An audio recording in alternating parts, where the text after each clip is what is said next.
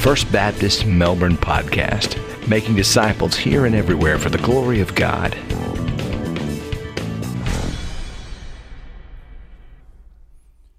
Father, we are weak and broken. We are feeble and frail.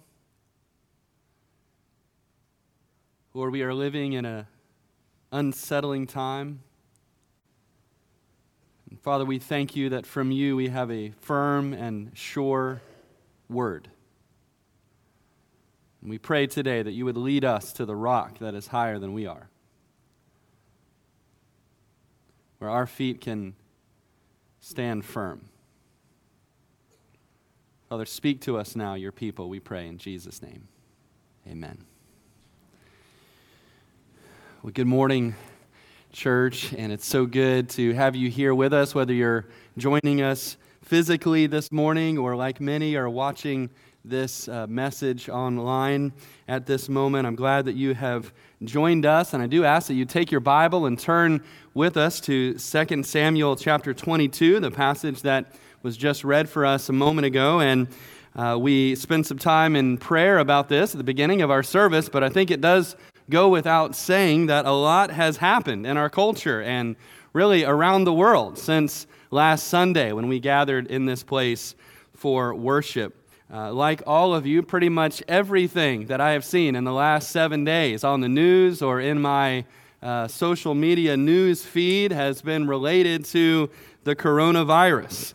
And of course, a lot of it, and rightfully so, has been very serious stuff, but thankfully interjected here and there with that serious stuff. Some of my friends have posted various memes to try to keep some measure of lightheartedness in the midst of everything that is going on.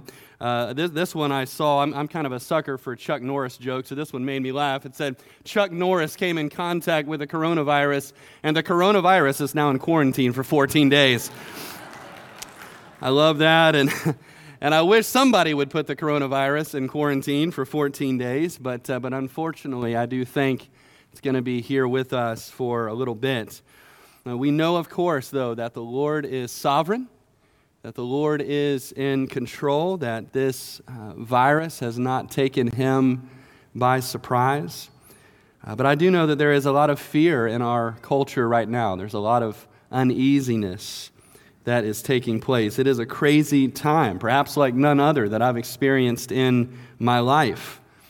And maybe you are wondering what God's Word has to say about the coronavirus. And strangely enough, if you will go to your Bible concordance and look up the word coronavirus, you will not find it there because it is not there. That word does not show up anywhere. And so today I'm not speaking to you from a coronavirus passage, and yet it's amazing to me as I laid out this teaching series through 1 and 2 Samuel over a year ago.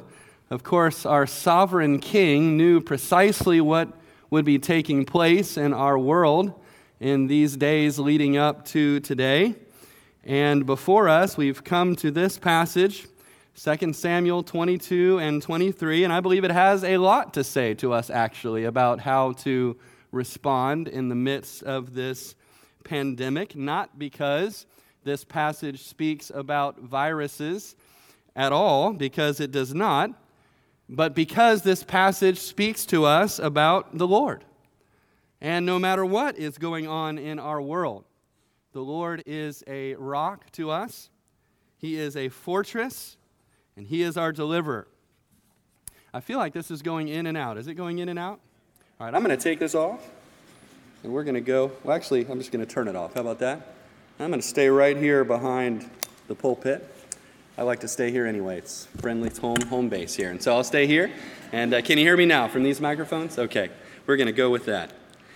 And so as we look at this song that David wrote in chapter 22, we can find almost a word-for-word copy of this song in Psalm 18 in the book of Psalms. David wrote this as he reflected back on his life and how the Lord rescued him time and time again. And so as we look at this song in chapter 22, and then the last words of David in chapter 23. I want you to notice with me 3 declarations about the Lord that David makes.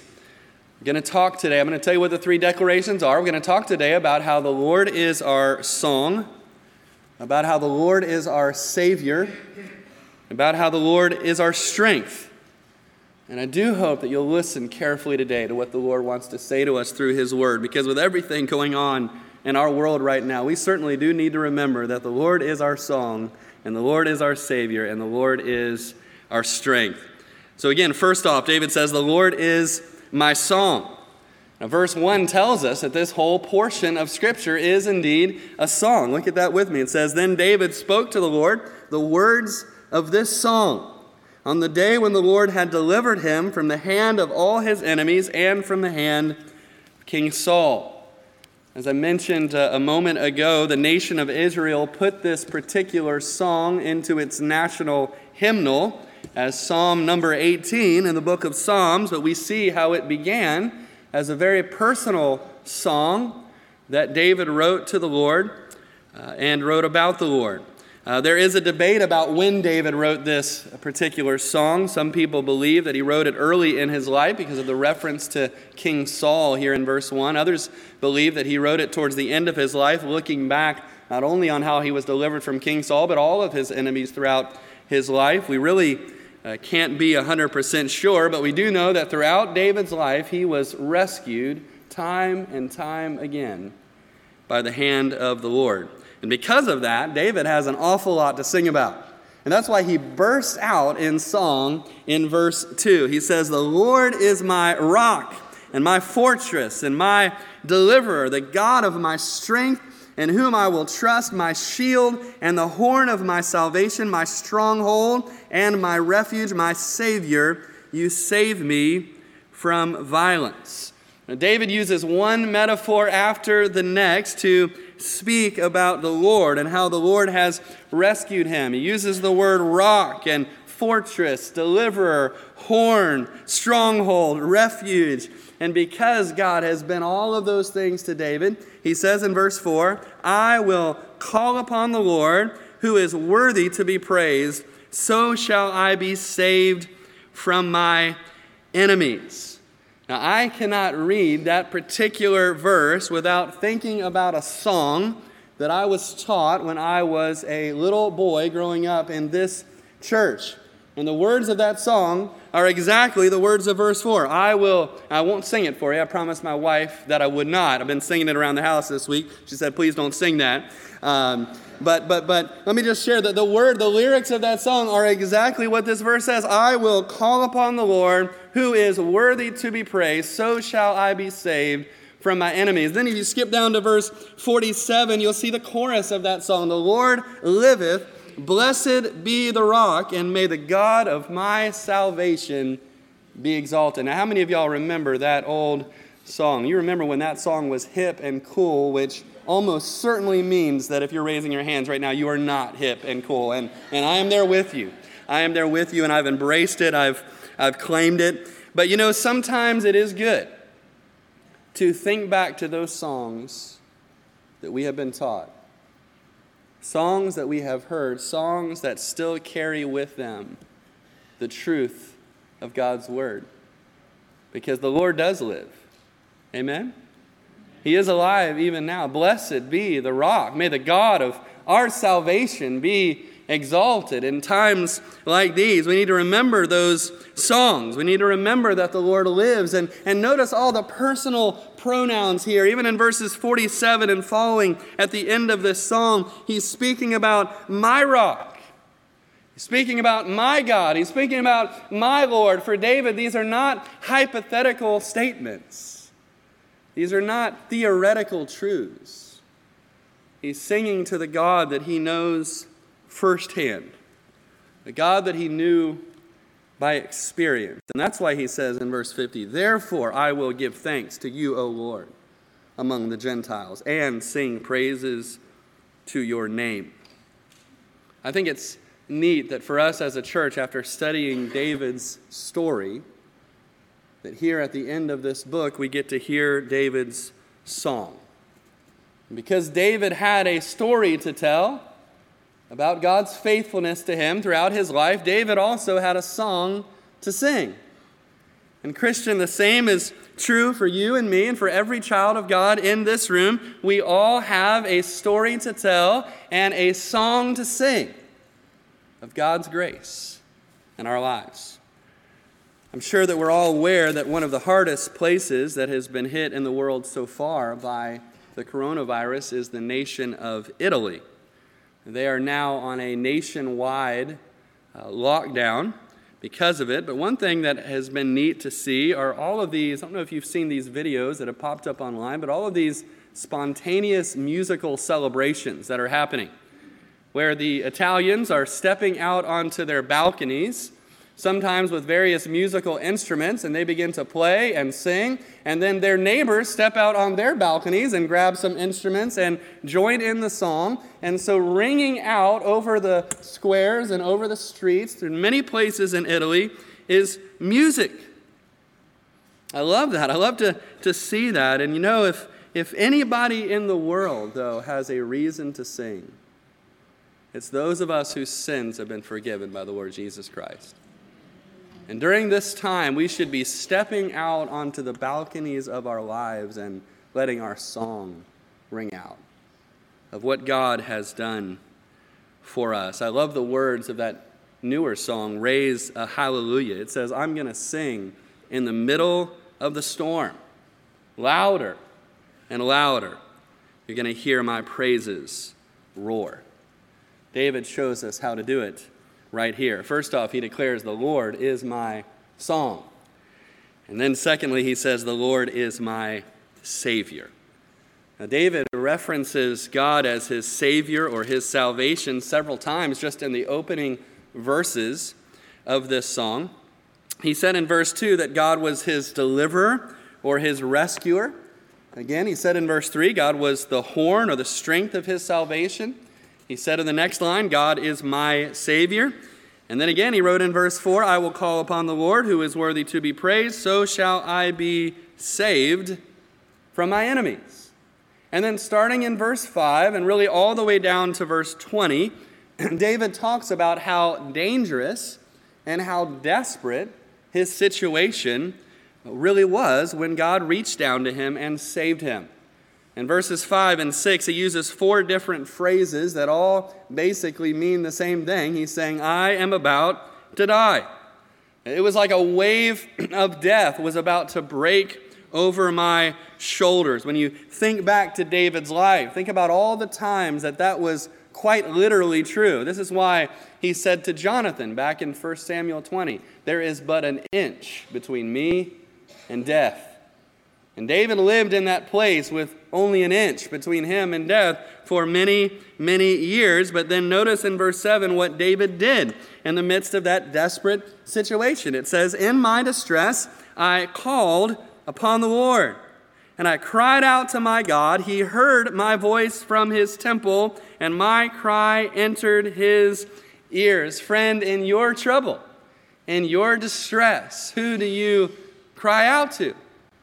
I hope that you have a friend that you can call upon. I hope that you have a place that you can go. I would hope that your church family is one of those places that you feel I can cry out when I am in distress. But the number one person, the first person that we need to cry out to is, of course, the Lord. We need to call on his name. And when we call on his name, what David says is our cries reach his ears. That he hears us and he responds. And really then starting in verse 8 and the following verses, David is describing how God quite literally moved heaven and earth to interject himself into David's situation to answer David's prayers. He uses language of what happened all the way back in Exodus 19 at Mount Sinai to describe how God tore open the heavens and came down. How the earth was quaking, how there was smoke and fire, how there was thunder and lightning. David isn't being literal here, but he's speaking the truth of what happened in his life in a poetic way. That God heard his cries for help, and God responded at times in a dramatic way. As we read David's story, it may not always seem to be super dramatic, the way that God intervened, because God often uses natural occurrences and natural events as a part of his answer to our prayer. One time back in 1 Samuel 23, you might remember that story where David and his men are on the run from King Saul, and they're running around this mountain, and King Saul and his army are on the other side of the mountain, and they're literally circling. It's kind of like Tom and Jerry. They're circling around the mountain, and they're about to catch up with David and his men. But right at that moment, King Saul gets a message that the Philistines have invaded the land. And so he leaves David where he is, and he goes back to fight that battle. Now, in those days, Philistines invading the land was almost an everyday occurrence. And yet David understood that the timing of this was from the Lord. That this was the heaven-parting, mountain-shaking, fire-breathing God who was interjecting himself into David's time and into David's circumstances to save him from that very moment from his enemies. At the end of his life, David could look back and see all the times that God had done that. You know, God does the same things in our lives all the time. He answers when his children call. Other people might look at that and they might say, oh, well, that was just the timely counsel of a friend that saved you. Oh, well, that was just a coincidence. But we know that with the Lord, who is sovereign over all things, there are no coincidences, that he is always at work, that he is still breaking through the clouds and coming down to meet his children. The Lord is our salvation. Now, in verses 21 through 28, David might raise a few eyebrows here, because to our ears, he almost makes it sound like the reason that God has saved him is because he is such a holy and righteous person who never did anything wrong. For example, look at verse 21. The Lord rewarded me according to my righteousness, according to the cleanness of my hands. He has recompensed me. And we hear that, and we're thinking about what David did with Bathsheba, and we're thinking, how could he say this with a straight face? Right? How can he say that God has answered me or responded to me according to my righteousness? And we know that many, many times David was not righteous, but was unrighteous.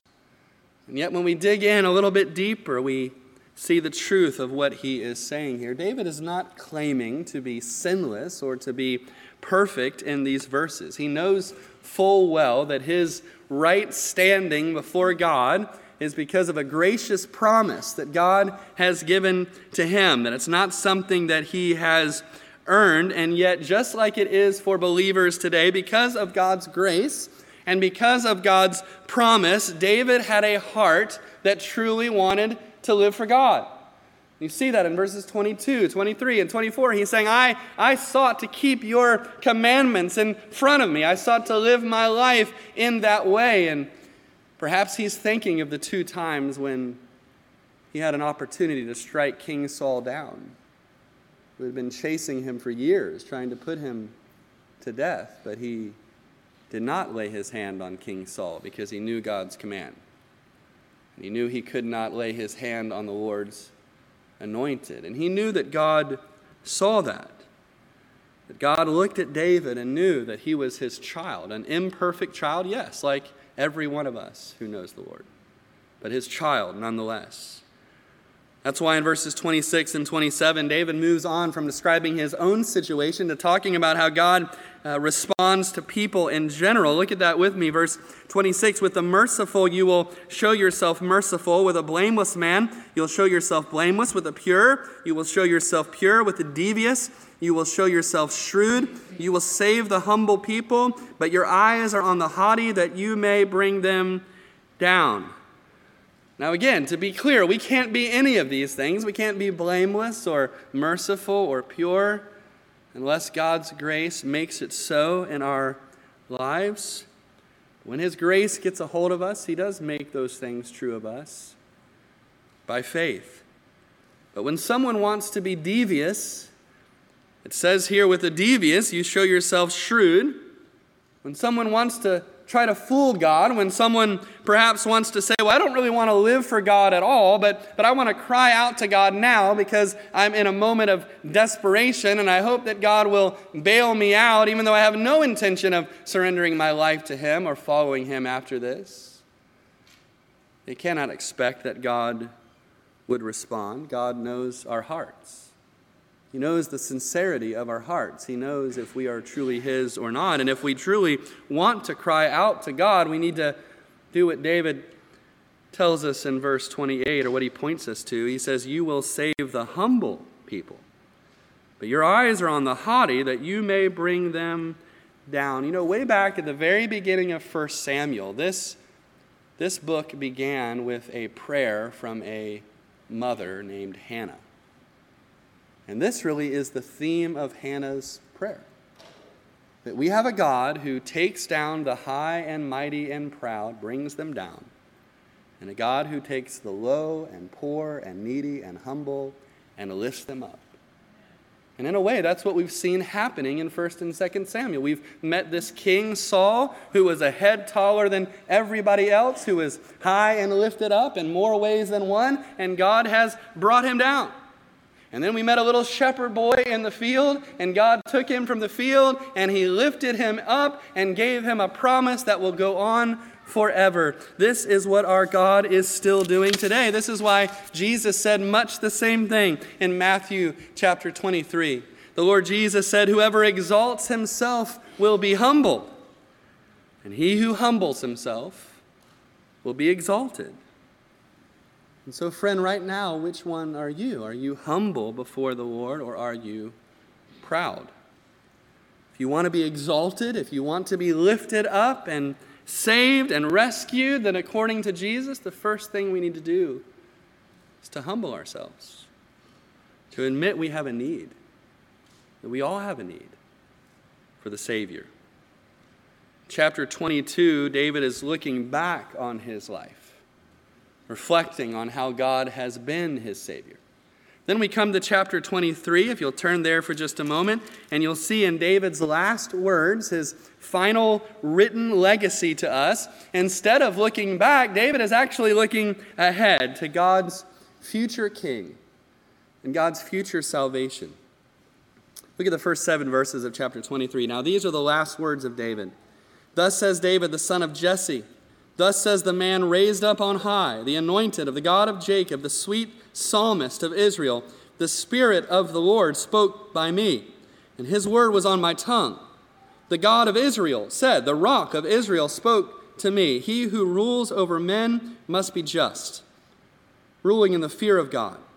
And he shall be like the light of the morning when the sun rises, a morning without clouds, like the tender grass springing out of the earth by clear shining after rain.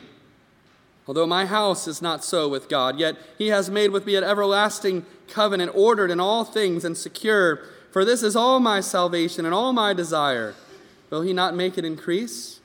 But the sons of rebellion shall all be as thorns thrust away, because they cannot be taken with hands. But the man who touches them must be armed with iron and the shaft of a spear. They shall be utterly burned with fire in their place. It's clear in verses 1 through 3 that David knows that the words that he is speaking are words that the Spirit of God has given to him. That these words are the Word of God. And then at the end of verse 3, he starts to speak about this ideal ruler, this ideal king who will rule in a perfect way, who will be just, who will always rule in the fear of God. And then he describes what a blessing his rule will be, that it'll be like the blessing of seeing the morning sun rise up at dawn. It'll be like the blessing of seeing the rain fall down and water the grass and making it grow. He's describing the health and the vitality and the beauty of the kingdom that this king will rule over. Now, David knows that he is not that king. But David knows that he's been given a promise, and he references that promise in verse 5, an everlasting covenant that was given to him back in 2 Samuel chapter 7, about a kingdom that would go on forever, a king who would be David's descendant, who would reign on the throne forever. Now, David did not know the name of that descendant, the name of that king, But we live on this side of Bethlehem. And we know that king's name. And his name is Jesus. And we know that when he came, the kingdom began. The kingdom is growing all over the world as people put their faith in the king. And we also know, as we read in Scripture, that one day our king is returning. And when he comes, he will usher in a kingdom that will be like the one that David describes, a kingdom of health and life and vitality and beauty and rest and peace, like the sun that rises in the dawn. And so when we speak about the Lord being our salvation, we don't just mean that the Lord has been our salvation. We mean that the Lord is our salvation in the past, that he is our salvation in the present, and that he will be our salvation in the future. That's what we mean when we say the Lord is our Savior. Now, what does this have to do with what our world is going through right now? Well, because Jesus is our Savior, past, present, and future, those in this room who by faith have the Savior living inside of our hearts should be the most fearless people on the planet.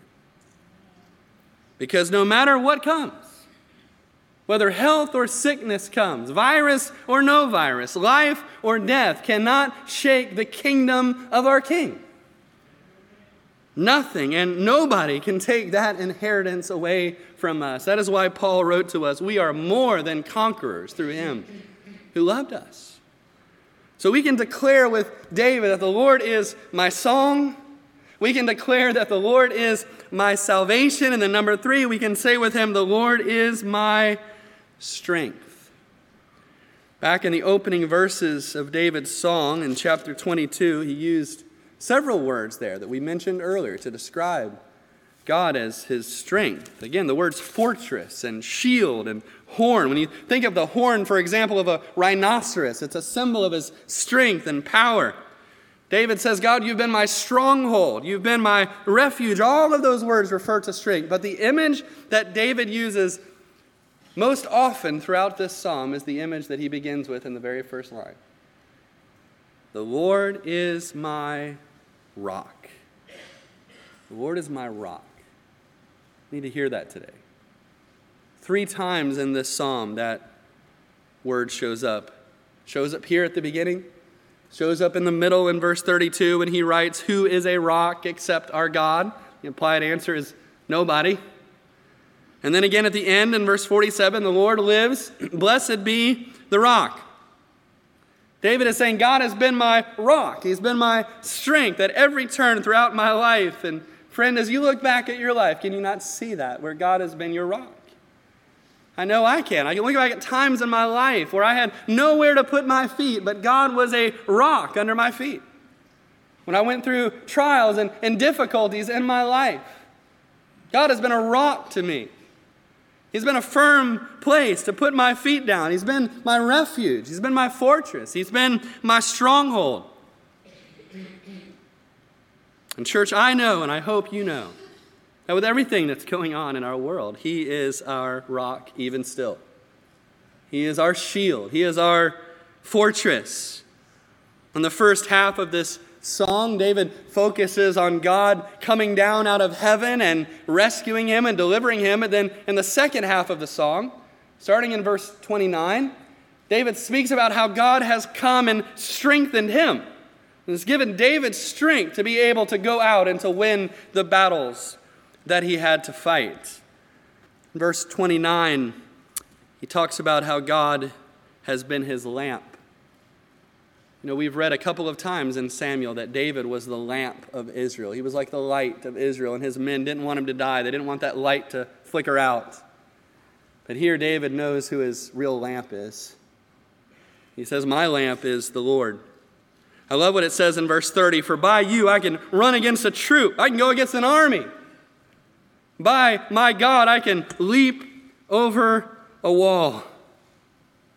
That isn't a guarantee that a Christian will never experience any physical harm, but it is a realization of where our strength comes from, where our physical strength and our emotional strength, where our courage comes from, that it comes from the Lord. I don't know what army you're running up against right now. I don't know what wall is in front of you, but I know who can give you the strength to get over it. Notice what David says in verse 32, "For who is God except the Lord? Who is a rock except our God?" We mentioned that a moment ago. What David is saying is God is not one option among many. He's not one possible rock. He's not one possible Lord. God is the only rock. He's the only one who can do these things. He's the only firm ground under our feet with all that is going on. David adds to the imagery of God, making him firm and stable in verse 34. He says, "He makes my feet like the feet of a deer. He sets me on my high places." Some of you perhaps have read the famous book, Hind's Feet in High Places. That book comes from this verse and a couple others like it in the Old Testament that give us this image of the feet of a deer being able to stand on top of a craggy rock. It is God and God alone in a world that is shaken and unstable who can give us feet like a deer, can plant our feet on the rock where we will not fall. And you know, in times like these, the world should be able to see a difference between those who are Christians and those who are not. Christians should not be in panic mode, really ever, because we know who is in control. Now listen, even as I say that, we do need to show each other grace during this time. Christians will respond to something like the coronavirus in different ways. Some will go out and feel it's prudent to stock up and to get supplies. Some will not. It's okay. Some of you felt comfortable coming today and being around others and being in worship. Some are watching right now online who did not feel that way, who felt for their health or perhaps for the health of others, that the most loving thing that they could do is to stay home today and watch online. That's okay. We need to be gracious to each other. We need to understand people will respond to situations in different ways. And I'm not talking about any of that right now. What I'm talking about, though, is on the inside, what should be the truth for all of us who claim the name of Christ is that on the inside, in our hearts, we should be at peace. We should be fearless because we know Jesus Christ. That our feet aren't in the quicksand. That our feet are on a rock. Our feet are on the high places because we know who holds our lives and we know who numbers our days. Something I came across this week that has really encouraged me was a blog about the great British preacher Charles Spurgeon, who lived in the 1800s. He had just come to his church, the Park Street Church there in London, as pastor when a cholera outbreak occurred in 1854. And cholera was raging so badly in London at that time that Spurgeon writes that he conducted, can you imagine, he conducted one funeral every day on average.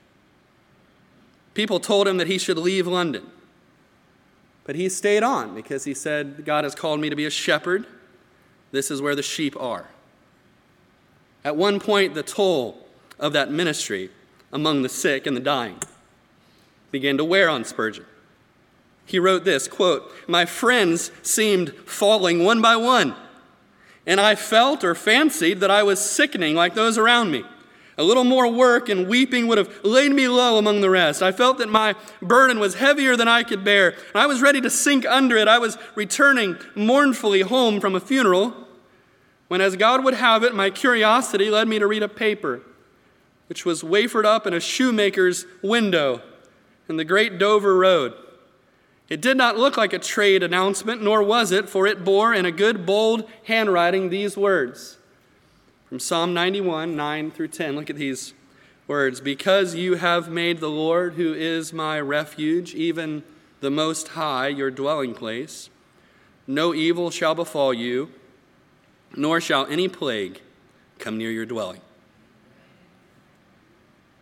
Spurgeon wrote that reading those words in the shop window had an immediate effect upon his faith, that he was able to continue visiting the sick without fear, Now, he wasn't saying that no Christian will ever get sick, but through those words from Psalm 91, God reminded him that as a Christian, we need not dread becoming sick because, quote, we ultimately have nothing to lose and everything to gain by death.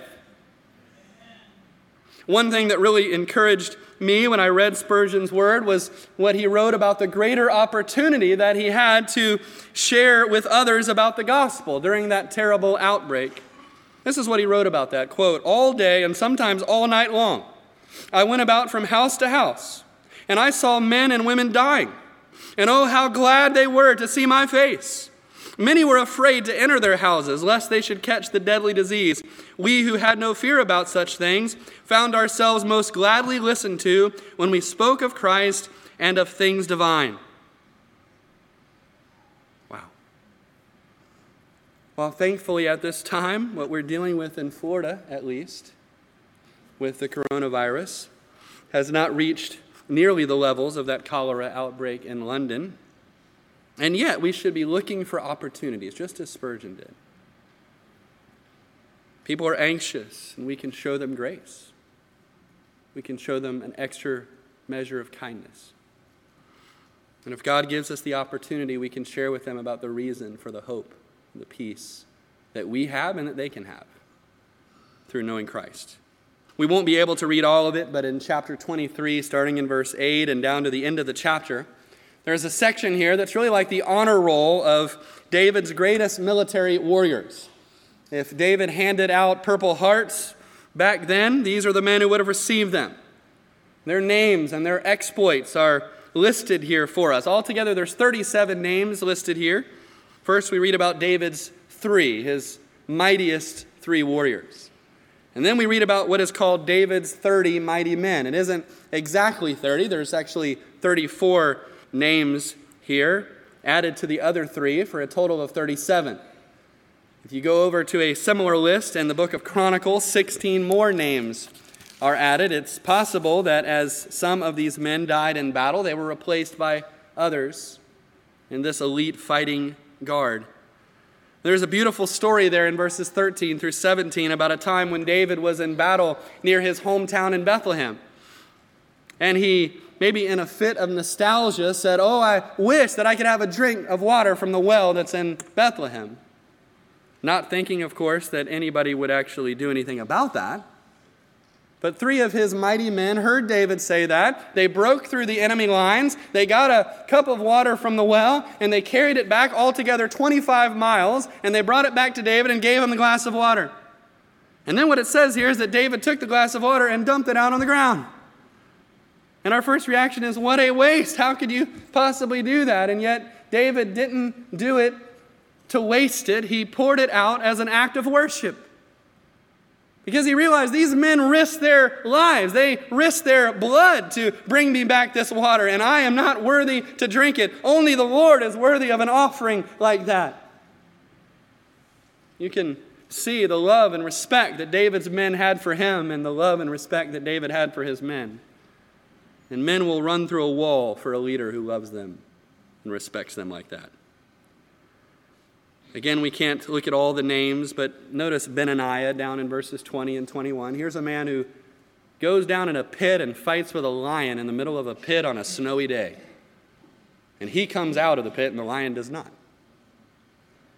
And then he fights with a huge Egyptian man and doesn't have a spear in his hand. He takes the spear out of the other guy's hand and uses his spear to kill him. Now that is a Rambo move right there, right? That is impressive. I want you to notice all of these names. Some of them we know what they did. Some of them we don't know what they did. But they're all written down because of the way they served God's chosen king. We find similar lists in the New Testament that Paul gives us at the end of his letters. List of men and women who served God's chosen king. Who served alongside of Paul in the sake of the gospel. And what I hope that we'll hear as we look at this list of names is that whether you are fighting lions or whether you are packing lunches or whether you are visiting someone who is sick and comforting them, God sees every mighty deed that you do. That it is written down. That he sees it, he records it, and he tells us he will one day reward it. I want you to skip all the way down to the very last name on the list. Verse 39, the final mighty man, Uriah the Hittite. Now you remember him if you know David's story. His name is synonymous with David's greatest sin. It was Uriah's wife, Bathsheba, that David took. It was Uriah that David killed to cover up his sin. And yet here is his name at the end of this list to remind us that even though David was a mighty man, even though David was a man after God's own heart, even though other mighty men followed David and served him, that neither David nor any of these mighty men were perfect men. But they were broken. Title of this series, I'm Broken. David was broken. We're going to see that again next week in the last chapter of this book. They were sinners. They were dirty like us. And they needed a cleansing that only God can provide. This is what David was asking for in Psalm 51 when he said, "Wash me thoroughly from my iniquity. Cleanse me from my sin." And God did wash him. God did cleanse him. And he was able to cleanse him, and he's able to cleanse us from the dirtiness of our sin because of the blood of Christ. Here's what it says in Hebrews. Look at this verse with me. It says, "How much more shall the blood of Christ, who through the eternal Spirit offered himself without spot to God, cleanse your conscience from dead works to serve the living God." You know, right now, more than ever, it seems like people are concerned with being clean. We are concerned about germs, right? We're concerned about bacteria picking up this virus, and rightfully so. That's why we're spraying Lysol and everything, right? We're using hand sanitizer every 15 seconds. That's why when you go to the store right now to try to buy hand sanitizer, you cannot find it, right? It is gone. Because everybody desperately wants to keep their hands clean. What the Bible tells us is that the dirtiest part of us is not our hands, but it's our hearts. And there isn't any hand sanitizer in the world that can clean it. Can't make a homemade brew. It's not powerful enough. It's not pure enough. Only the blood of Jesus Christ can cleanse us from all sin. But here's the good news. Here's what I hope you hear. That grace of God that comes through the blood of Jesus Christ is always available. The stores might run out of hand sanitizer. But church, God never runs out of his saving, cleansing grace. I want to invite you right now to receive his grace, to receive his cleansing, if you've never received it before. I want to ask you to stand with me. The Lord loves you. The Lord wants to give you his peace and his joy and his hope. But it starts by coming to Christ, by submitting your life completely and entirely to him. And I'm going to invite you right now to come. If you don't know Christ in a personal way, if you don't know that your heart has been cleansed by his grace, I'm going to ask any of our pastors who are in this service just to make themselves available here at the front. We'd love to pray with you right now about how you can know that cleansing in your life. You come right now as we sing together.